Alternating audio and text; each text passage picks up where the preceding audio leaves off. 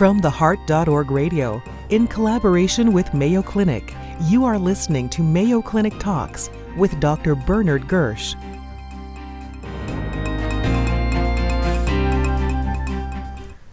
This is Bernard Gersh from the Mayo Clinic, and I'm talking again to my friend and colleague David Holmes, who is going to speak from the standpoint of his role as president of the American College of Cardiology, but particularly in regard to percutaneous aortic valve insertion, or TAVI. And the college has played a lead role in really how we should disseminate this into the community. David, tell us about what led to the statement that you have published. It's the college, isn't it? The college, the Society of Coronary Angiography and Intervention, and the Society of Thoracic Surgeons, about the implementation of TAVI into the community. Sure, it's a great question, a great lead-in. As we think about new transformational technology, there are several drivers of that. One of the drivers sometimes is, well, you can do it, so you should do it. That's a bad driver. A second driver is to say there is a clinical need that is not being met. And in this particular case, the TAVI or the TAVR field came out of the clinical need that was unmet.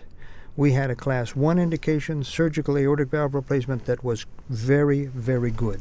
The problem was that around the world, somewhere between 30 and 35 or 40% of patients with severe aortic stenosis were not treated in that way. You looked at those patients and you said, well, why was that? You could say, well, nobody realized that they had it. Some of the time that's the case. You could say some of the time the patient said, I don't want to have that procedure. And some of the time the surgeon said, gosh, it's too risky, or the family said it's too risky. So let me just go back a step, and that is, before we talk about implementing it into the community at large, what is our evidence base at the moment? I mean, we have from a number of trials and the partner trials some pretty clear evidence as to where we know the benefits lie at this point in time. So can you just summarize those for us? There are several pieces of information. Number one, we have a single randomized trial. Number two, we have multiple registries from multiple countries and multiple centers that involve about almost 50,000 patients that have had that. The information could be out of interest, how many TAVIs are done annually in Europe? It's probably on the order of 10,000, and that has increased dramatically, so that in Germany, about 30% of all aortic valve replacements are TAVI. 30%. So, in general, the pieces of information that we know are these. Number one, in patients who are inoperable, in terms of not being able to have conventional aortic valve replacement, this leads to better survival. Right. The only caveat I'd have there is there's no question about the survival benefit. It's going to be interesting to look for how long those people survive. I mean, we know that we know the 30-day mortality, we know the 1-year outcomes. It'll be interesting. We postpone death. We don't prevent it. But that is true. That was certainly highly significant. In number two, in those patients who are at high risk for surgery, when you randomize them to TAVR, their absolute mortality is not statistically significantly different. They have more strokes, about twice as many, sort of 2.5% to 5%, that sort of range. Still a big problem. It's a huge problem. They have less bleeding. They have less atrial fibrillation. Atrial fibrillation by itself is a component of stroke. And so if the surgical patients get atrial fibrillation, they have more stroke. And so there is a trade-off. That is going to have to be individualized. So this isn't people with very high Euro scores or Society of Thoracic Surgeon scores, where the estimated operative mortality is about in the range of 12%. 12 or 15%. Although we get the feeling that the scores overestimate that the actual operative mortality is less. Clearly, in the Partners trial, the surgeons did better than we thought that they would do. Now, the Euro score is a different story. There's now an expanded and different Euro score that's going to come out. That typically overestimates what the mortality is. So the next stage is now to take the procedure to people who are reasonable surgical candidates. No, I think that is a next stage. The next stage is to say, how are we going to roll out this transformational technology in the United States or the whole of North America? How Given are our you going current evidence base. Okay. So, and that's what STS and ACC have been working closely hand in hand, the closest working relationships with a professional society that I've ever seen. So where we have established and published now multiple joint documents and multiple position papers on, number one, which are the centers that should be centers involved with this. Not every center should be. Not every center has the experience or the passion to do that. Number two, which patients? You would want to be able to treat patients who are having severe problems and severe or dying of aortic stenosis rather than dying with aortic stenosis. It's a terribly important difference. Absolutely. And so the issue of frailty. And number three, then this relationship is identified working with the regulatory. Comes up, to go back, it comes up with the ICD. The last thing you want to do is take someone who has a very limited lifespan and put an ICD in them and subject them to shocks. Correct. While they die of heart failure. Absolutely correct. The competing risk philosophy, which is important.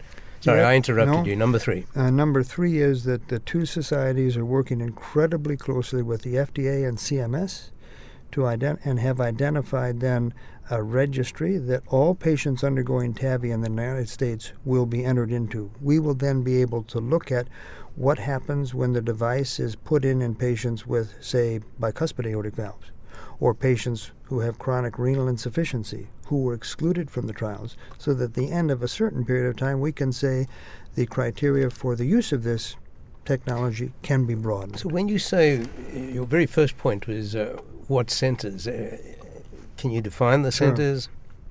It's to a certain extent like pornography. You know it when you see it.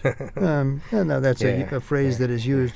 What you can say is you want to have expert centers with structural heart disease programs and teams of people.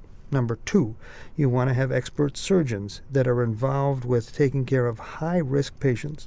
Number three, you want to have interventionalists, not necessarily PCI interventionalists, but people that are involved with structural heart disease issues. We have focused and said one of the metrics for evaluating the expertise of a center, of a system, is that they do a certain number of PCIs and a certain number of surgical cases as a surrogate for expertise. They have to have then the heart team, which includes primary cardiologists and echocardiographers and non-invasive imagers.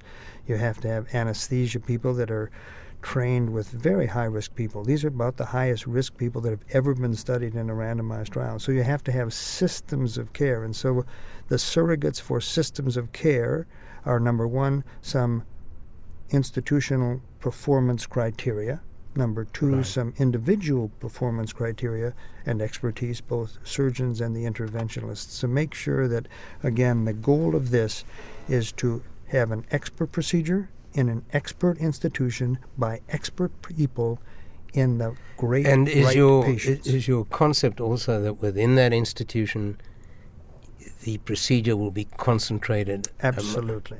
Because, after all, this is one point we made with the hypertrophic cardiomyopathy guidelines that have just come out, that hypertrophic cardiomyopathy needs to be treated in centers that have a major interest in this. That's exactly right. You need to be passionate in terms of your keenness to make sure it's done well, to study it, evaluate, to problem solve, to make it even better. So the other thing that's come out of this, which I think is very encouraging, is the concept again that you mentioned of the heart team. It is nice that we're working with our surgeons. We're not competing with this new technology, that we're working with them. The heart team concept is an interesting one. Team-approached management decisions have been around in medicine for a long time. They are the basis of things like malignancy with tumor boards. They are the basis for heart transplant teams, for lung transplant teams.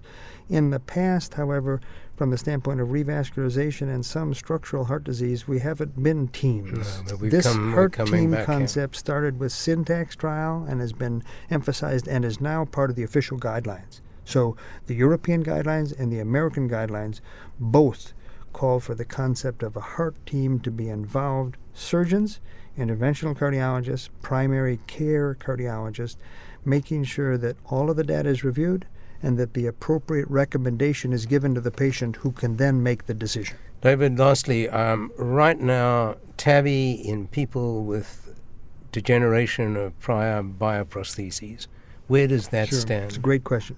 So it's called valve-in-valve. Yeah. It has been reported I know in we've small been used numbers. with the Melody valve, but that's really for the pulmonary. It's been used and applied in small numbers of patients in Europe, an increasing number of patients, and as well as in Canada. At the present time, we do not have enough information to say that it is safe and effective. That will be a group of patients that the TVT, the Transcatheter Valve Therapy Registry, will track in this country. So the last question I have is, you look into your crystal ball. You see a patient who skis and does all the things that are fun in life. He needs an aortic valve. He's 50 years old. He says, I don't want Coumadin, I don't want any of that stuff. Would you say to the patient, well, we could put in a bioprosthesis, there's a 50% chance that you will require reoperation, or it will degenerate over the next 10 or 15 years, but by then we'll be able to put in a transcatheter valve, or is that premature?